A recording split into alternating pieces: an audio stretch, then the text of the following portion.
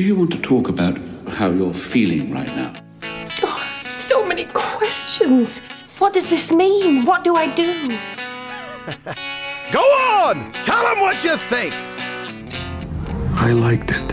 I think your calculations may have been off. I think it's all right. I just have a lot of feelings. This pleases me. These are perfectly normal feelings. Do you even know what you sound like when you talk like that? Now, shall we begin? Two little podcasts fell into a bucket of cream. The first podcast gave up quickly and drowned. The second podcast wouldn't quit. He struggled so hard that he eventually churned that cream into butter and crawled out. Gentlemen, as of this moment, I am that second podcast. You're talking to my guy all wrong. You do it again, I'm going to stab you in the face. More cowbell. More cowbell. There's a fever. Frank, you don't have to choose. It's okay. Must have slipped right off your neck. Pancakes for dinner? Oh, not on my son's 16th birthday. I thought this was America. I mean, I made a mistake. Carl Hanratty. I said, boys, I'm not leaving France without her. Wow. Yeah. We're starting. Ladies and gentlemen, thank you for joining us on the Real Feels podcast. We bring you a different movie of a different genre every other week. And tonight, we're going to talk about 2002's Catch Me If You Can, directed by Steven Spielberg. Welcome to Miami Mutual Bank. How may I help you? I'd like to cash this check here, and then I'd like to take you out for a steak dinner. Are you a real-life pilot? I sure am, little lady. The jump seat is open. It's been a while since I've done this. Which one's the jump seat again? Dr. Connors to the ER. Dr. Connors to the ER. This is irrefutable evidence that the defendant is lying. Special Agent Hanratty, FBI. Hello, Carl. You're gonna get caught. It's like Vegas. The house always wins. Some nuts flying around the country posing as a pilot, call him the James Bond of the sky. Hello, Pusher. This is by far the best date I have ever been on. He's a kid. That's why he doesn't have a record. 30 milligrams of codeine every 4 hours. Do you concur? I concur. Dr. Harris. Yes? Do you concur? Concur with what, sir? Ma'am, I'm sorry to have to tell you, your son is forging checks. I have a payroll check here I'd like to cash. I'm working part-time at the church now. Just tell me how much yours and I'll pay you back. $1.3 million. I'll be choosing 8 young ladies to be a part of Pan Am's future stewardess program. South America, Australia, Singapore. These are so perfect, the bank doesn't even know the difference. What do you want? To apologize. You didn't call to apologize, did you? You have no one else to call. I'm looking for your son. I would never give up my son. If you were a father, you'd know. Stop chasing me. I can't stop. It's my job. You see these people staring at you? They keep peeking over their shoulders, wondering where you're going tonight. Where you going, Frank? Don't tell me not to fly, I've simply got to. If someone takes a spill, it's me and not you. Don't bring around a cloud of terrain on my parade.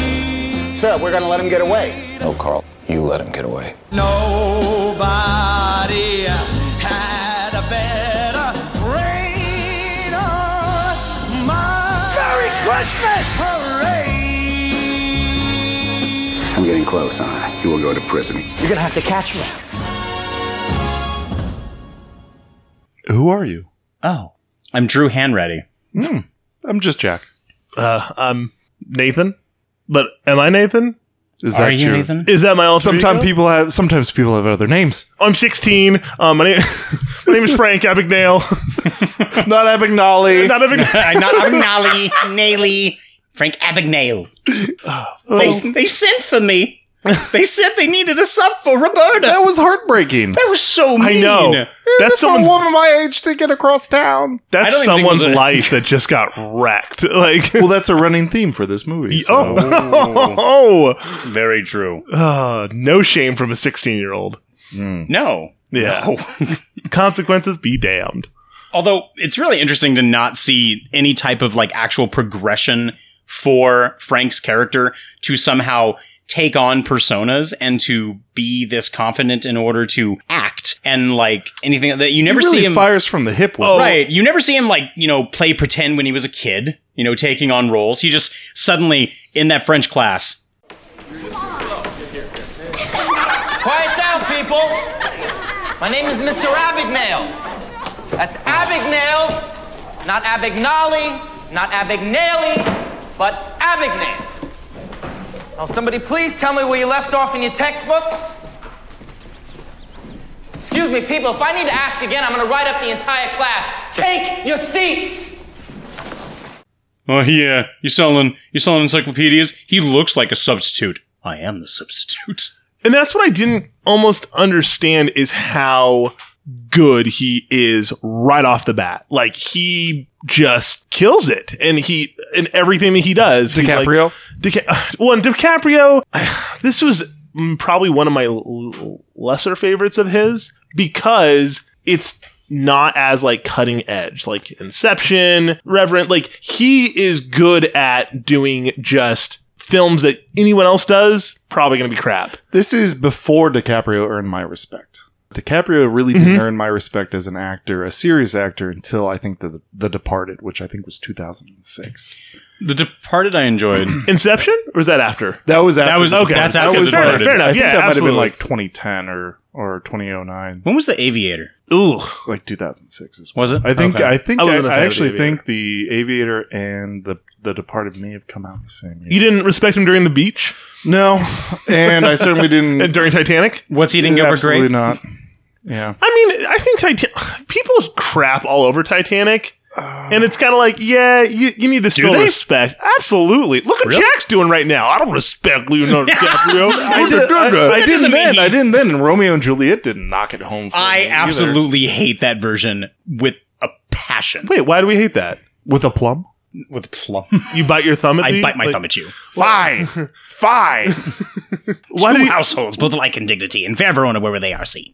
Why do you hate that version? I don't like the acting between the two main characters. I don't like the ending where he suddenly takes out a handgun and that's how he commits suicide as a replacement for the dagger and the poison, where he shoots his head and then he's left there intact. And I'm thinking like, no, you wouldn't have half your skull if you literally tried to shoot off your head with that caliber of a weapon. I mean, there is What's Eating Gilbert Grape, but that was more of like a simple Jack. Yes. Yeah. So I mean, you couldn't really gauge that too well. I don't know. I've got mixed emotions about Catch Me If You Can. So I kind of want to plumb the depths. I think the aspect of like trying to believe Leonardo DiCaprio's characters in specifically Catch Me If You Can, it's not him overall. It's him in the moment when he actually has to be in character, because then when you can actually not believe him, but rather than respect the character as is when he actually starts to, it's when he's not being seen. You know what it is? Like when he's calling Tom Hanks' character on the phone. Old Handratty? Old Handratty. When he's calling him on the phone and he's being honest, when he is watching his... like the naivety when he calls him of like, I want to be over, and it's like, no, it's not fucking over. Right. Like, and he wants a father figure back in a way. When he's trying to be honest with his dad, when he's being delusional to himself, when he's watching his parents dance and seeing the love between them, when he's watching Amy Adams' parents dance in the kitchen side by side. Oh, you hated Amy Adams? No, I actually liked Amy Adams. I was just making fun of braces. Oh, I know. But I did like the scene where she has the first scene when they're removed, and she's like all like grotesque smiling at him to try to get him to notice, like, hey, everything's so slippery. I think the sort of the breakout performance or the best performance in this is Christopher Walken. I really did enjoy his work in this, especially the one scene when they meet in the bar and he's like, oh, I'm getting married. You should come, and I'm going to get the house back. I'm going to get you one of those black pearl suits, and I got a new Cadillac. And he's like, the FBI came to see me, and, hey, where you going? You're going somewhere exotic. That's my son, the shipper. I think you ruined this character for me because introducing me to Ray Donovan, Every time I see, so I watched this twice, and I thought, I'm sorry, yeah. that was just my beat hitting the other side of the table. Went from 6 to midnight. Love that show. John Voight would have blown this out of the water in such a different way because Christopher Walken plays such a good, like, not clueless, but just kind of like, hey, everything's okay. John Voight would have given the, like, badassness that is that his dad kind of has that, like, yeah, whatever. Like, you know, I don't need him. You know, I'll find the finance somewhere else. Do you honestly think that Christopher Walken's character is so duped by his son that he believes everything that he's telling him? Well, I think they tried to portray in the movie that Leo learned all this stuff from his dad, which is not accurate. His dad was actually a straight shooter. Yeah. And the relationship going forward after the divorce was also a fabrication because he didn't see his dad after that. His dad died, and, you know, there was no meeting, no relation. There was no dinner with the chilled salad forks. There was no bar meeting. Which is the that's best all scene just with him. story fabrication. Yeah. Again, kind of like Braveheart and some of the other movies and Last Samurai that we've done in the past. I think there's a lot of artistic license that's been taken with the story, and I like that Spielberg took those with the real Frank's not like blessing, but just kind of like, hey, like here's what I think that would make the story a little bit better. And well, he knew that he would do a good job because, I mean, even the person who was writing the book only. If Steven Spielberg said, "Hey Nathan, I want to do a story about your life. I will sign every right known to man." Like, I mean, yes, absolutely. It just like it's just a horrible film, and I'm like, oh. Or his non-union equivalent, Steven Spielbergo. I do enjoy the scene with Christopher Walken when he is having the chilled salad fork with his cold. son, and he bought him the Cadillac. Don't worry. I'm not going to let it go without a fight. I'm fighting for us. Dad. Since the day we met, Daddy, out of all those men, you were the one that took her home. Remember that? 2 hour man, sitting in that tiny social hall watching her dance. What was the name of that town? Montrichard, Dad.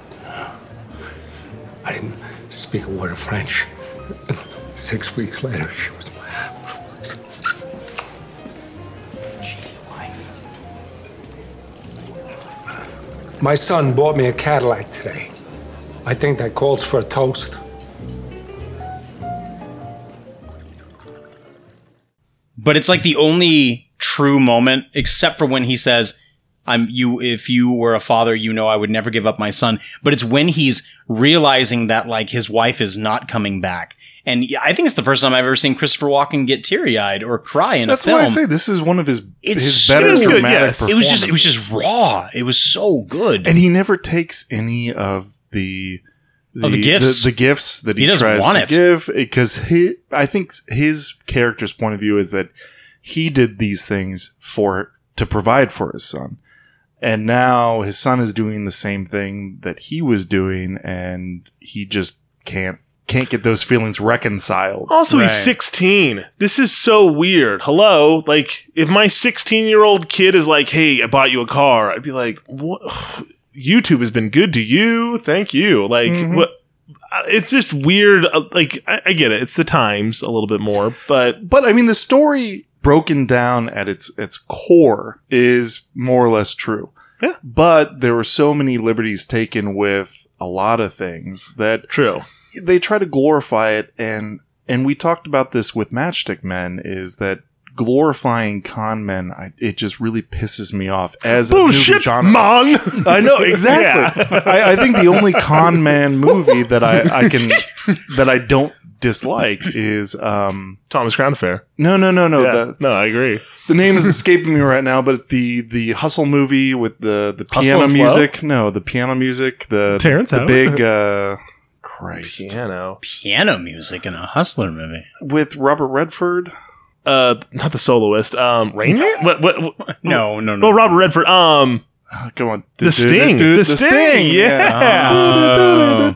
Such a good movie. Because they're conning the bad guy. They're conning fucking the dude from Jaws. That's my money in there. Yeah. That's a great movie, but I hate movies that sort of glorify just somebody lying and hurting other people and society. And, he broke, that poor girl's heart.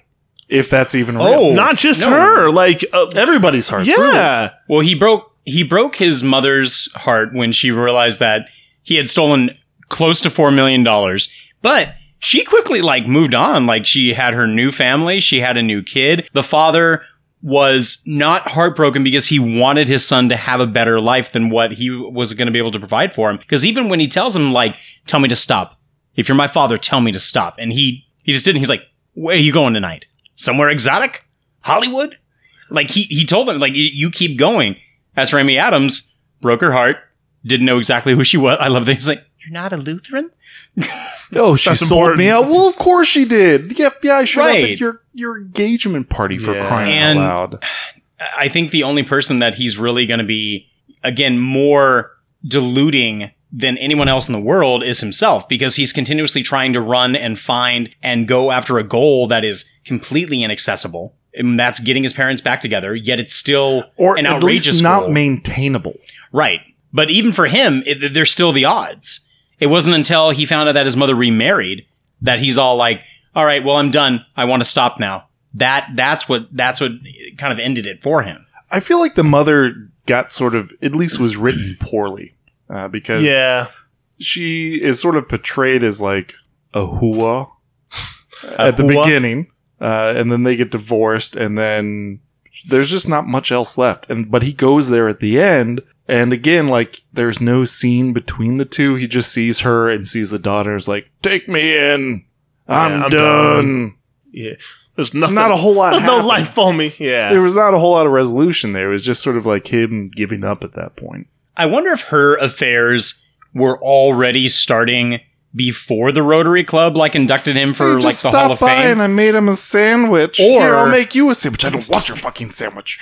Or if it started after Frank Sr.'s money troubles really became an issue and they had to move out of their big house and they had to go back to the apartment, or they had to go to an apartment, if she had to find something that made her happy again.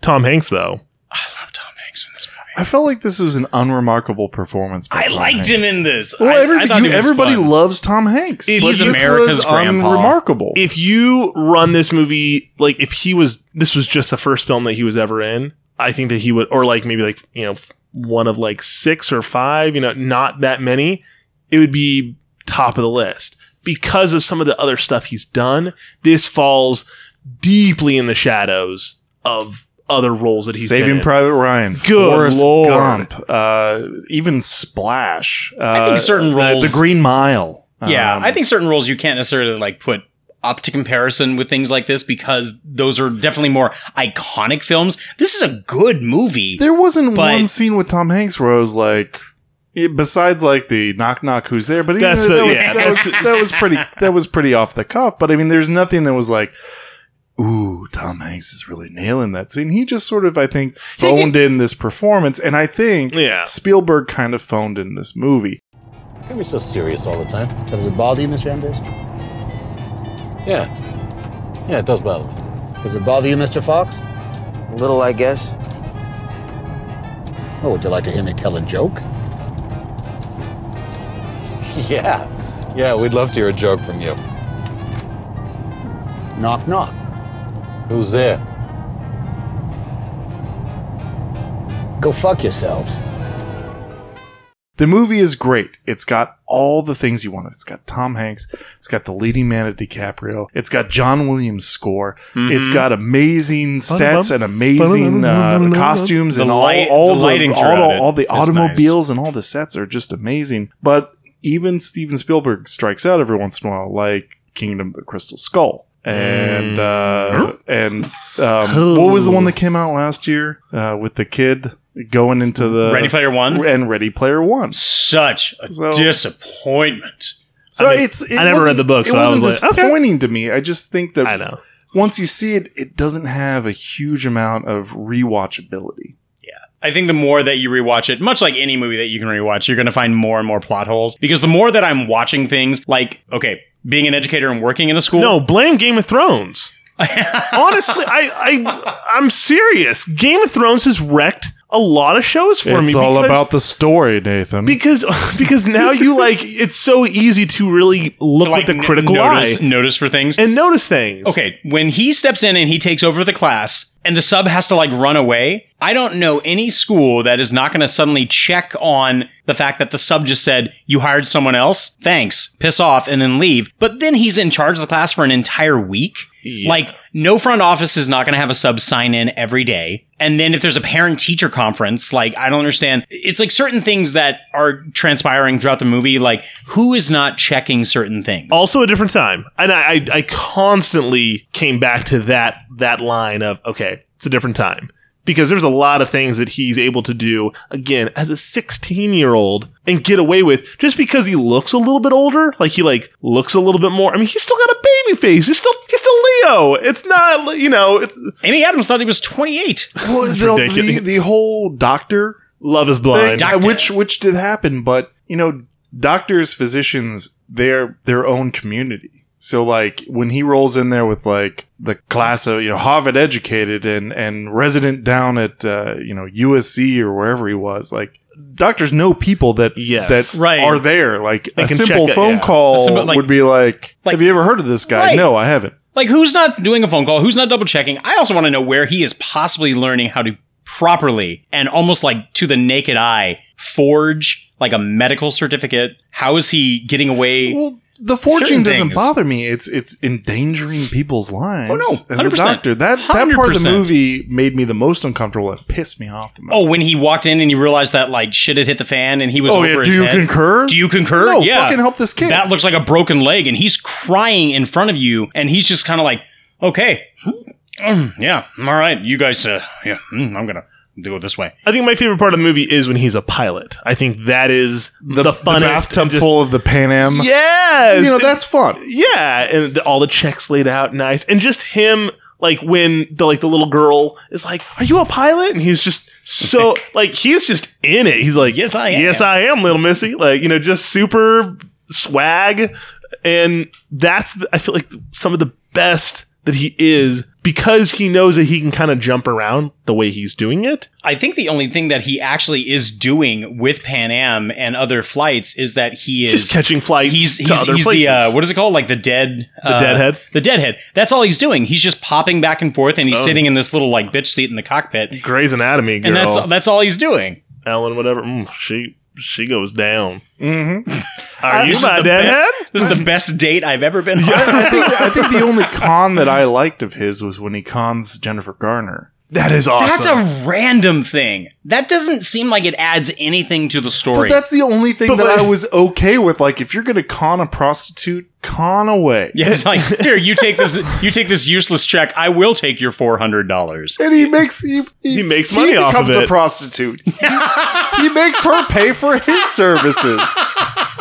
That I was okay with. He does, but, yes. Grifting the banks and the airline industry, and then the bar association. Even though I think he did get He passed it. He passed He did the bar. get it at some point, but again, it's nefarious. Yeah. And the whole doctor thing, none of these are good things. No. But grift a prostitute, good on you. It's also pretty you rough. Didn't get cut. All right, good job.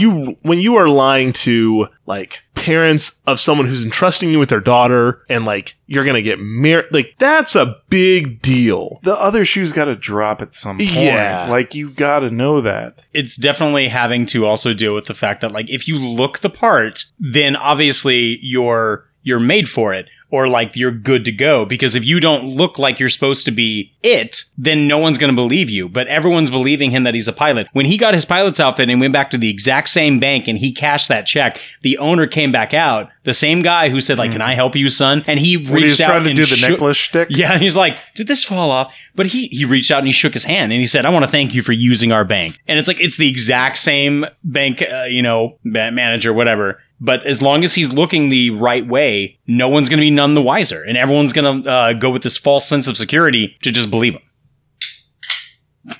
What are we drinking tonight, Jack? Well, gentlemen, we are drinking Clusterfuggle American Ale by Full Circle. Full Circle Brewing Company. I like that name. Out of Fresno. It's a crisp, clean American ale brewed in the heart of California. We do like to support semi and local breweries. Yeah, maybe one of them will sponsor the show. Yeah, absolutely. And while Leonardo DiCaprio got himself in a bit of a clusterfuck, we get to enjoy a crisp, clean Clusterfuggle. Yes.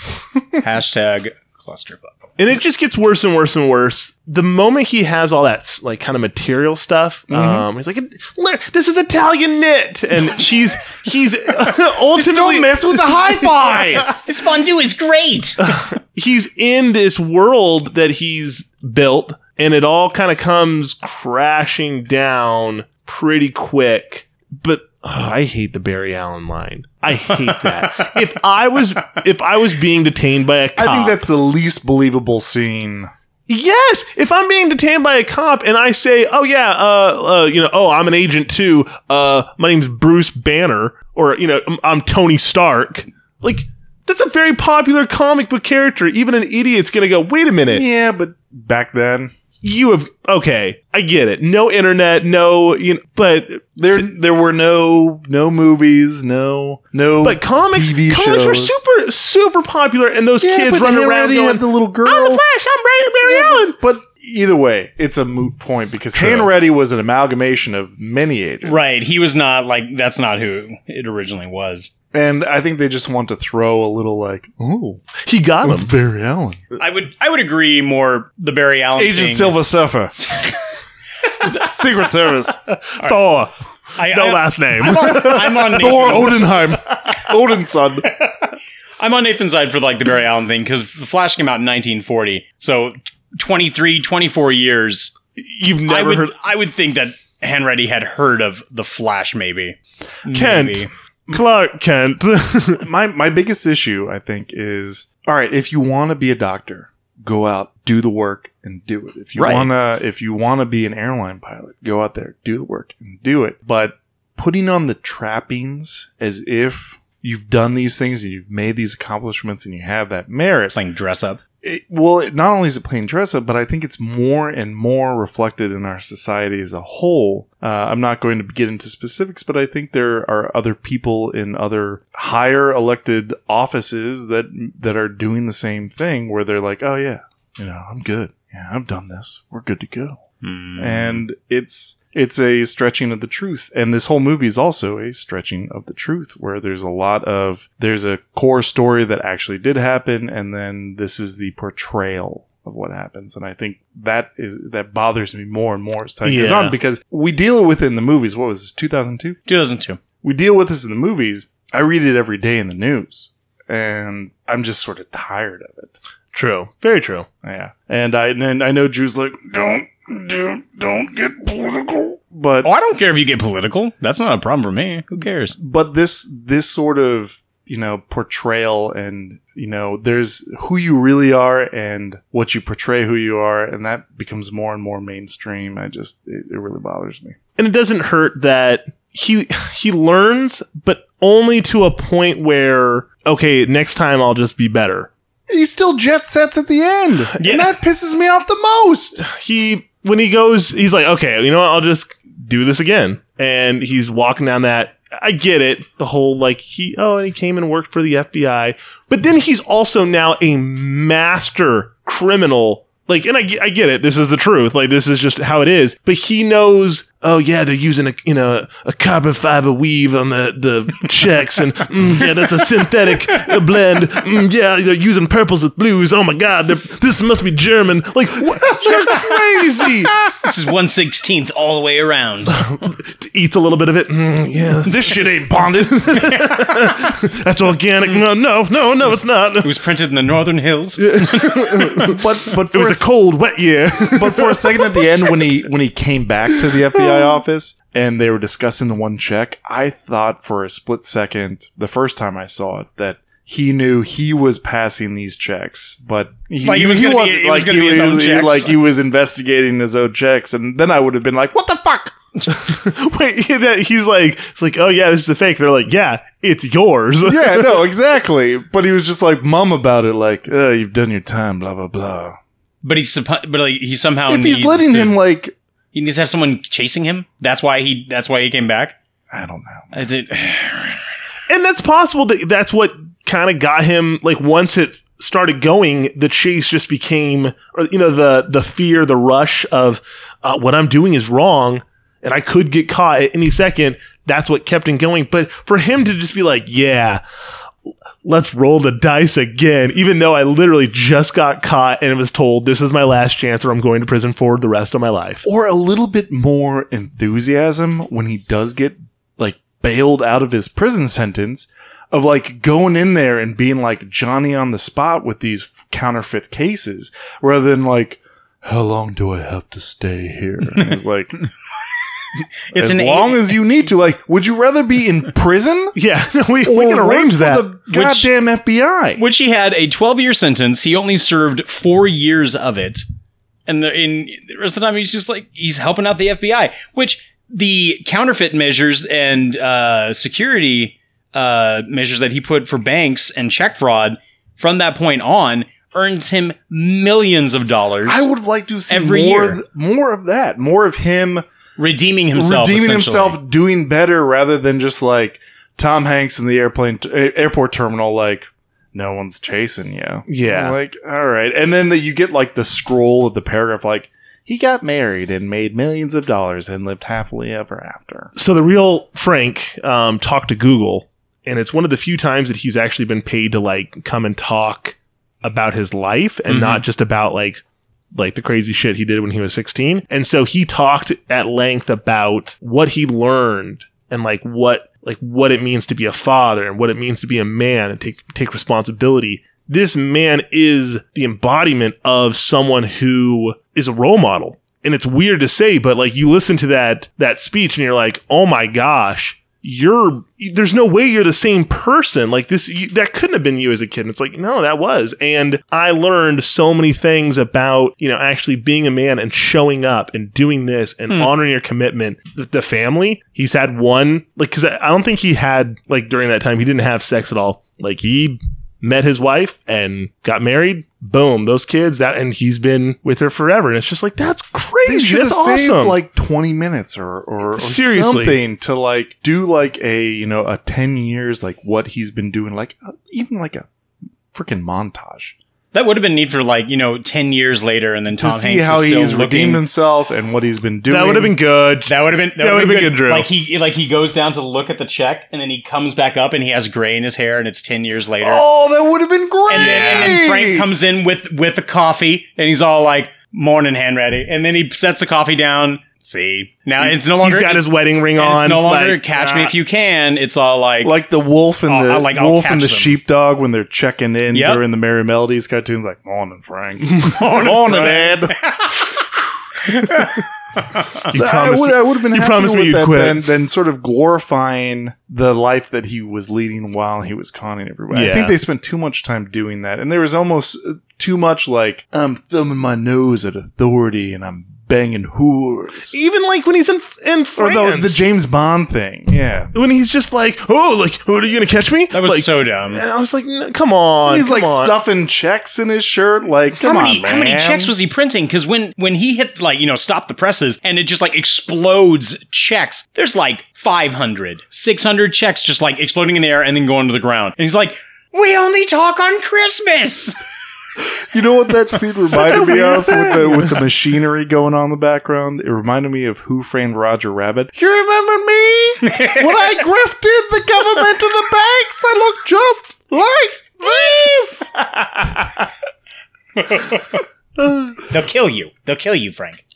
I think you're full of bullshit. I'm going to walk out now. Wild Bill is just in Band of Brothers, the actor, which I was looking it up and I could not find his name. But he's in this film and I love him. He's in a very small role, but it's just enough to just kind of give that I know where you're from. I feel the same way about Malarkey in the Orville, because Malarkey plays the helmsman in the Orville, and really any time I see one of the players from Band of Brothers or The Wire show up in like another series or another TV show, I'm like, oh.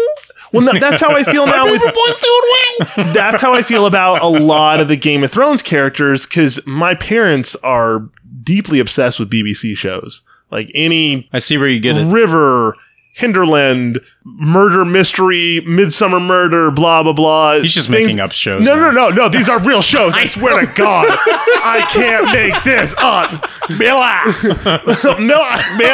David Tennant. God, I love him. No, but anything that those little characters are in, because they're in a lot of that British comedy, a lot of that British like drama, and so I'm like, ooh, I'll tell my mom, he's in Game of Thrones. You don't know, so never mind. Okay.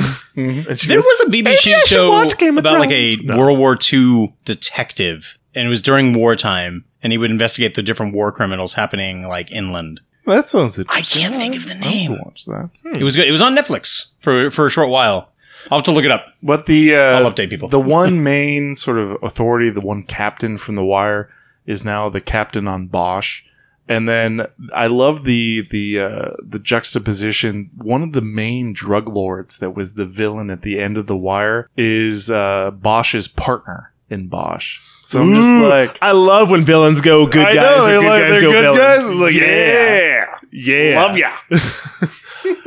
Are we ready for Sigmontes?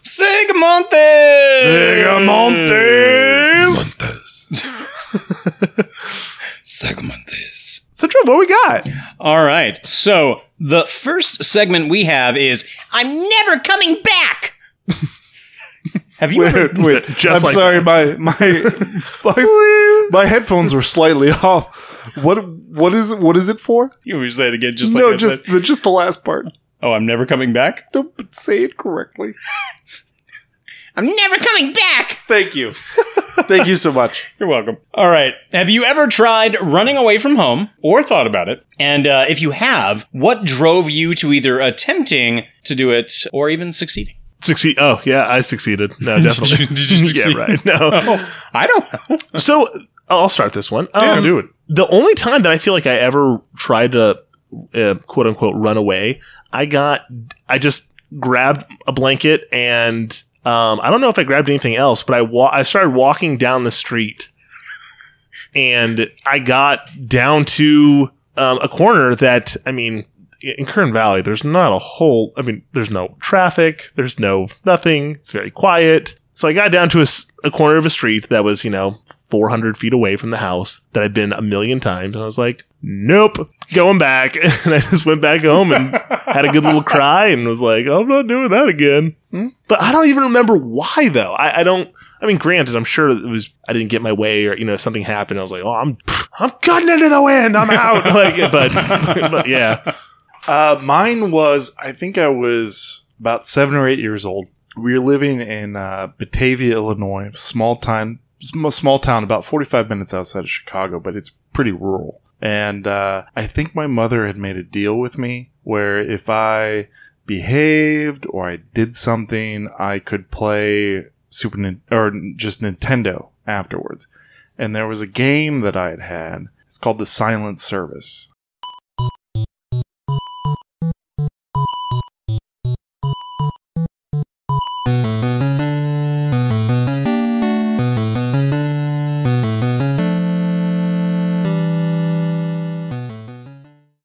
It's a submarine game in the Pacific. And you can submerge in torpedo boats and you can come up and you can... That's not the NES one that we talked about. Yeah. Yes, we talked about this. Yes. Great game. And you could do damage control and all this stuff. Huh. So I think by the time like dinner and all that stuff was out of the way, my mom, my sister had been wanting to watch The Sound of Music, and it was on like ABC that night at like 8:00. And my mom was trying to be like, "No, you can play tomorrow. Like it'll be fine. Like your sister and I are looking forward to this." And I lost my shit, so I went upstairs and I took my school backpack and I threw like a change of clothes in there, and then I went downstairs and like raided the pantry, all while my mom's just disapproving, watching you as I'm grabbing like snack packs and like, you know, like the Well, don't take that. the crackers and you're gonna cheese. use those for school tomorrow, don't you? Yeah, angrily throwing the backpack. I threw in Blanky. Oh yeah, Blanky's a must. Yeah, it's security. So that was the blue baby blanket my grandmother had knitted for me. That at this point in my childhood I was folding onto my pillow at night. So I threw Blanky in, and then I had a knockoff Care Bear. It wasn't a real Care Bear. It was like a gas station Care Bear that had like a star and like a half moon on it that I called Yogi. That got thrown in. And this You're coming with me, Yogi. Yeah, this is also like January or February in Illinois, and there's already 8 to 10 inches of snow on the ground, and it is snowing outside. So I got my snowsuit on and my boots and my gloves and my hat, and then went out and basically just buried myself in the snow, thinking I'd make an igloo and be able to like survive the night. And then after about 20 minutes, I got cold and went inside. My mom made me cocoa. After she made me unpack and put the snacks away. Did Yogi like just go like, I can never look you the same? You're like, stop it, Yogi! Like, please don't. No. And actually, don't judge me. Much like the last episode where you and your brother had the toy draft. Yes. My mom has started sending me care packages out from Ohio where she realizes that I'm probably not moving back there anytime soon. So she sent me a bunch of Super NES games and some N64 games, and I think the Super NES console out. My mom just sent me a picture of a bunch of NES games and 64, and she's like, "Do you want me to throw these away?" I'm like, yeah. No. Amidst this package was a gallon Ziploc bag with Yogi inside of it. Oh, he's fun! alive! And so like Anna's in the kitchen. I like open the box, and my first impression is just going, Yogi. So yeah, Jack, where is the Yogi? It's in the closet.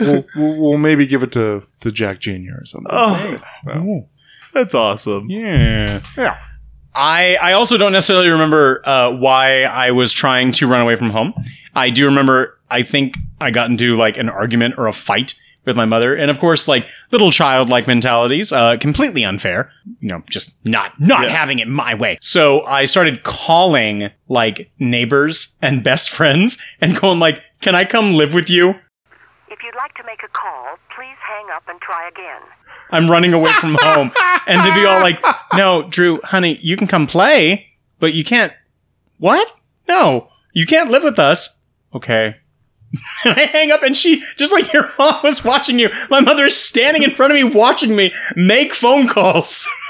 Trying to secure. Just no sympathy. Just like, yeah, go ahead. She's like, go ahead, call. Smoking a cigarette. Throw in your lines. See what bites, mister. So. Tell them I'll bake 2 pies if they take you. Right.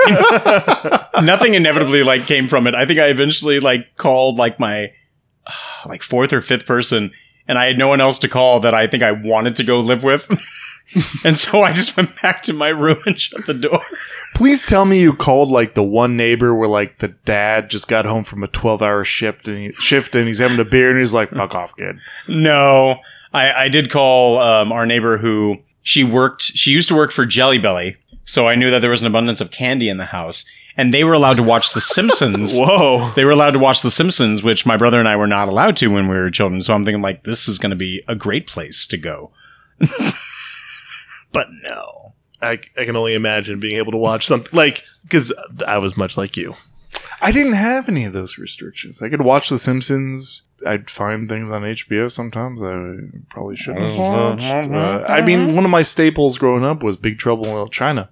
Probably not an appropriate show or movie. Yeah, I watched Flight of the Navigator. For like a 10-year-old. That was my like, whoa! Johnny! Oh. Yeah, fuck. Next one is called Fake It Till You Make It. Based on your own experiences and or current knowledge, What is a persona or career that you believe you could pull off? Besides a podcast host? A Star Wars Legends expert. Because my adolescence and my teen years was rife with... I've basically read all the Star Wars novels that came out from like 1990 up through like 2005 and beyond. So definitely that. Or a chef at a small town restaurant. I was hoping you'd say chef. I think I could pull off. And if it wasn't like a busy, like, 20 tickets up or something, or maybe like a supper club where like there's a set menu and I could just do what I want, I'd love to do that. Small, like little, like maybe 8 to 10 table. Yeah, 8 to 10 tables, a small amount of dishes. It's not like a BJ's Brewery menu where it's like a Bible. I'd really enjoy that. I enjoy cooking. And then I wouldn't mind being an author. And people are like, well, you should just do it. I'm like, yeah, I guess I can. But I don't.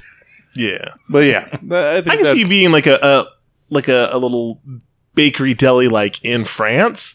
But like the American, like the Yank, kind of place that everyone's like, oh yeah, this is the American. He cooks food so pretty good, and you're just like, hey, get in here, horsewack here. The people come up to you and come taste my bread. It's just as good. But I texted you guys this week. I got an anodized pan to make Detroit style pizza, and Saturday night that is what is that's going down. I was so excited for that text message. You're like, it's happening. This pizza. I was like, crusty edges. Jack just sends us food porn, and he really does. I love it. It's the dirtiest descriptions of all these recipes, and then finally the pictures, which aren't fair, Jack. And before and afters, like he's like, this is naked, hasn't even gone in the oven yet. I'm like, oh god, you dirty girl. Yeah, you gonna put some butter on that? You gonna put some garlic? And then he sends it back, and it's nice and crusty and golden brown, and I'm like, fuck you. This looks amazing. I'm like a cam girl for cooking. Like I send you the before pictures before it goes in the oven, or like I'll send you like the steaks in the sous vide bag, like, oh, this meat's about to go in a bath. Oh my god. I enjoy it. There you go. So that's my fake it. My fake it is going to probably be a Caltrans project manager. So with the Hyperloop and everything that, or the high-speed rail that has failed miserably here in California, I often at work talk with my buddy, and we don't see how it was possible that they just had a budget, went grossly over, couldn't even get to phase, like barely finished phase 1. And it's just like, yeah, I could do that. Like I've done project management plenty in my job. This higher scale might be challenging, but I feel like I could just be like, hey, let's just do this. Like, I don't see what the problem is, but I'm sure there'd be a lot of red tape that I'd have to fluff, and I'd have to Frank Abagnale this. I would have loved a high-speed rail between LA and San Francisco. I think a lot of people would. Because I hate going to LA because it's LA, and I hate going to San Francisco because of the parking. But now we're parking either way. Now we're getting one from Bakersfield to Modesto. Oh, great. Or Merced. And it's like, yeah, cool, because a lot of people need to go to Merced or Modesto. That's great. Cool. Yeah. Or Bakersfield. So yeah, I think that's what I'd throw out there. I like it. I was thinking like, I'd be like a movie critic. But I'm like, no, that's kind of like what we already do now anyways. Or, drawing on my own experiences and love of gaming. I think a professional GM would be a lot of fun. For D&D? Yeah. Oh, okay. Or any other system that would actually like need like a GM. I think that'd be a lot of fun. I almost thought you meant like Warcraft, World of Warcraft, being a GM. I'm like, that is a job, and it's not what it's like. It's trust not me, what it sounds like. You don't want to be a GM for Warcraft or any MMO. I've known many a bud that was like, oh, sweet, I get to play the game that I love and also, get paid to do it. No, I hate my life. I'm like, oh, that's horrible. Okay. And I was trying to like veer away from like saying like, I won't be an English teacher. I'll go teach drama or something like that. But really stepping outside the box. Really stepping outside the box. No.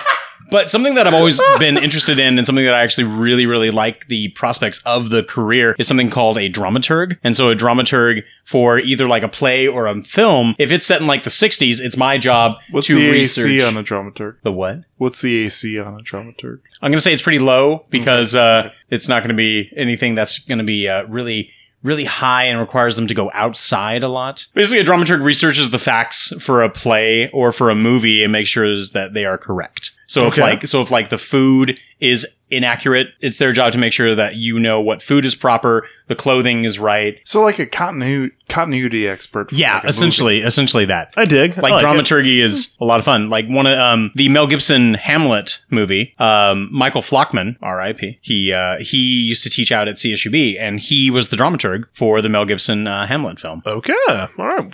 Woo. Yeah. So go Bakersfield. Fuck yeah. It's not that good of a Shakespeare movie, but it's kind of neat to like have that to represent us. Okay, next one is what's in a name? What is a fake name or persona that you would use for your new identity? Drew, you started off. Sure. So I kind of like took the first two initials in my name, and so I took it and added and kind of like tweaked my last name, so I'd be like DJ Hollett. Okay, all right. I also really liked my great grandfather's name, Tilden. Interesting. Yeah, so it would be I chose like Tilden Jord. That sounds like a Tolkien name. I feel like Tilden, right? Yeah. I always vow that like if I have a kid, like my son was going to be named Tilden. Make it happen. Make it so. All right. Anyway, I guess that's half my decision. So yeah, good luck. So my official stripper name is Peppa Jack. Peppa Jack. Peppa Jack, like Peppa. Not without the R, like salt and pepper. It's Peppa Jack. Peppa Jack. Now coming up on the main stage, it's Peppa Jack. And I wait in the morning as I step outside and I take a deep breath and I get real high. What's going on? Yeah, so that would be one name. If I did a pen name, it would be my grandfather's name, Lawrence Costello. I always loved the name Costello. Costello. I always loved the name Lawrence, and so do I. You can do Larry. Lawrence means laughter. That's my daddy's name. I love that name. And Lawrence Costello, to me, he was one of the finest human beings I've ever met. So if I ever did publish any sort of work, I would put his name on it, and I think that would make him very happy. My two names, my going off of this, relating this back to this movie, he uses Barry Allen. I would use Evans Christopher, Chris Evans. Okay, gotcha. So because I thought, okay, if I'm gonna like dupe Hanratty and go, Evans Christopher, secret agent. Alan Barry. Just to throw him off. Because it's enough of a switch where it's like, I'm not going to think, Christopher Evans, Hank's Chris Tom. Evans. Yeah. Oh, that'd be great. And my second name, going off of the porn star template, Jesus. where you take the name of your first pet and the name of your Isn't it like a street you lived on? The street you live on. Buster Pine. So Buster Pine. Buster Pine. Oh, see, that works out. Sounds very disgusting because it sounds like you're like busting her spine. Ugh. So. When you actually get streets that have like one word, and like when growing up on like my street where it's like Meadow Leaf Court, it wouldn't work out. And you're supposed to take like your first like dog's name or your first pet's name, and I had like two at the same time, so it was either Babe or Pumpkin. So none of those are working for a stripper name for me. You called me Babe. Oh, Pumpkin. I think my honorable mention would be Bilbo Swaggins. Bilbo. Yes. Grab Baggins. Mm-hmm. I like it. It works. So, Jack, what would you give this movie? If I had to pass 5 checks to 5 different banks, I think I'd be happy if only one check cleared and I got the money, or they gave me the money on one check. So I'm going to give this a 1 out of 5. And all right, but that's got caveats on it. So. Steven Spielberg, great. Tom Hanks, great. Leonardo DiCaprio, great. John Williams, great. Christopher Walken, amazing. Band of Brothers, I'm just going to go through the whole list of characters. But I saw this movie back when it came out. And I rewatched it, and then the second rewatch, and the first and the second rewatchings, they were tough for me to get through. And that's mostly for me. I hate con man movies. Like we can glorify lots of other things in society, but this isn't one of them. And I think it's more the subject material, but unremarkable Steven Spielberg, unremarkable Tom Hanks, and the only thing that was really remarkable was Christopher Walken, in my opinion. Okay.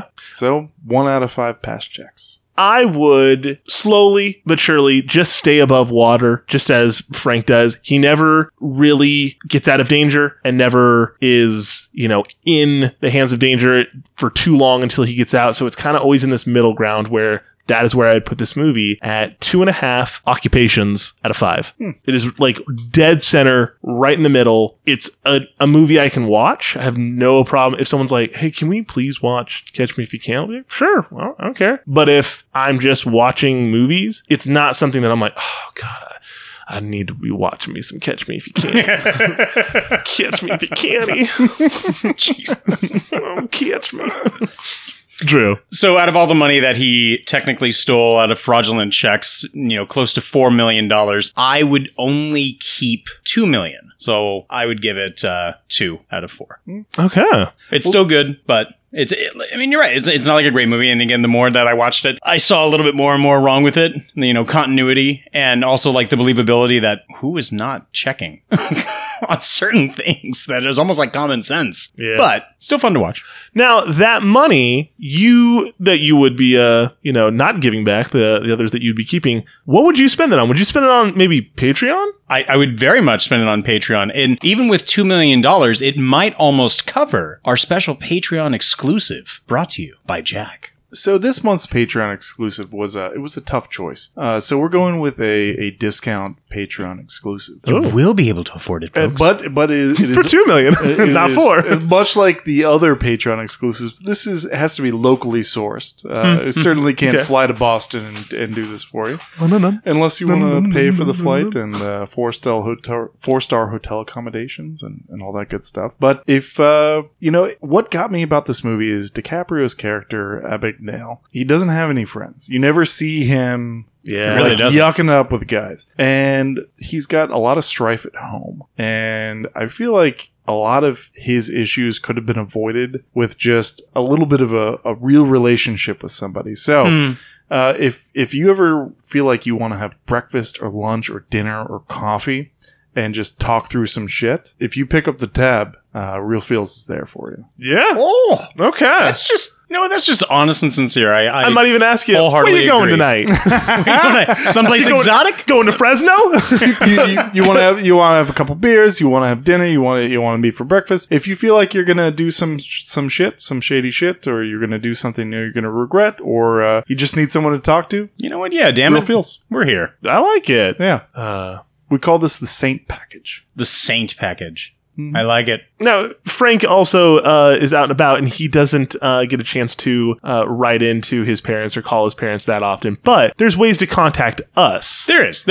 They can always contact us up on Twitter, at RealFeelsPod. You can send us an email at realfeelspodcast@gmail.com. Hit us up on Facebook and Instagram. We're always up there. And guys, we'd love to hear from you. Personally, I'd love to see some more reviews up there on iTunes, because the last one has been there for a while. So we need some new reviews, guys. And if you guys want to shout at me, tell me I'm full of shit, it's just Real Feels, GIUST Real Feels. And if you want to shout out at me and say that I'm just kind of middle of the road, I'm Nato Rar on Twitter. You know what, guys? I will tell you this right now. The next 5 people to give a good, sincere review of the show, I will personally send you some Real Feels stickers. Boom. Ooh. I like it. Drew's got that old sticky icky in his pocket. Yeah. Interesting. That was supposed to be private. So, guys, in 2 weeks' time, we're going to bring you a new movie by host Jack. And I believe it is... Dark Fantasy. Willow! Hello, where's the baby? We're just doing Willow again. I gathered this episode of The Forest. This time we're just going to do riff tracks. I am not afraid of you. I was raised on real feels. We stole an episode. You downloaded the podcast and it went away. Mumbo Jumbo, bring me an episode. Oh. This has been great. That'd be fun. No, but Dark Fantasy coming up in 2 weeks' time. And then after that, it'll be another one brought to us by Nathan. Yeah. And I believe we're doing splatter horror. Was that your next topic? No, I think we were saving that for the fall. October. I know I was saving my zombie horror for October. And I'm saving my kids movie for our the fall. Yeah, I'll save that for October's a very like bloody, themey time. So the next one I'll probably do will be the possibly Disaster. Yes. Oh yes. The Disaster. Okay. Yes, that is the Disaster will be coming up in a month's time. Then I like it. Boom, nice. Boom. Looking forward to it. All right, folks. Well, thank you for joining us for the Real Feels podcast. Be sure to check us out on iTunes and Podbean and any other podcatcher out there. And remember, got to make sure this check doesn't bounce. And you're the realist. And the feelist. Knock, knock. Who's there? Go fuck yourself.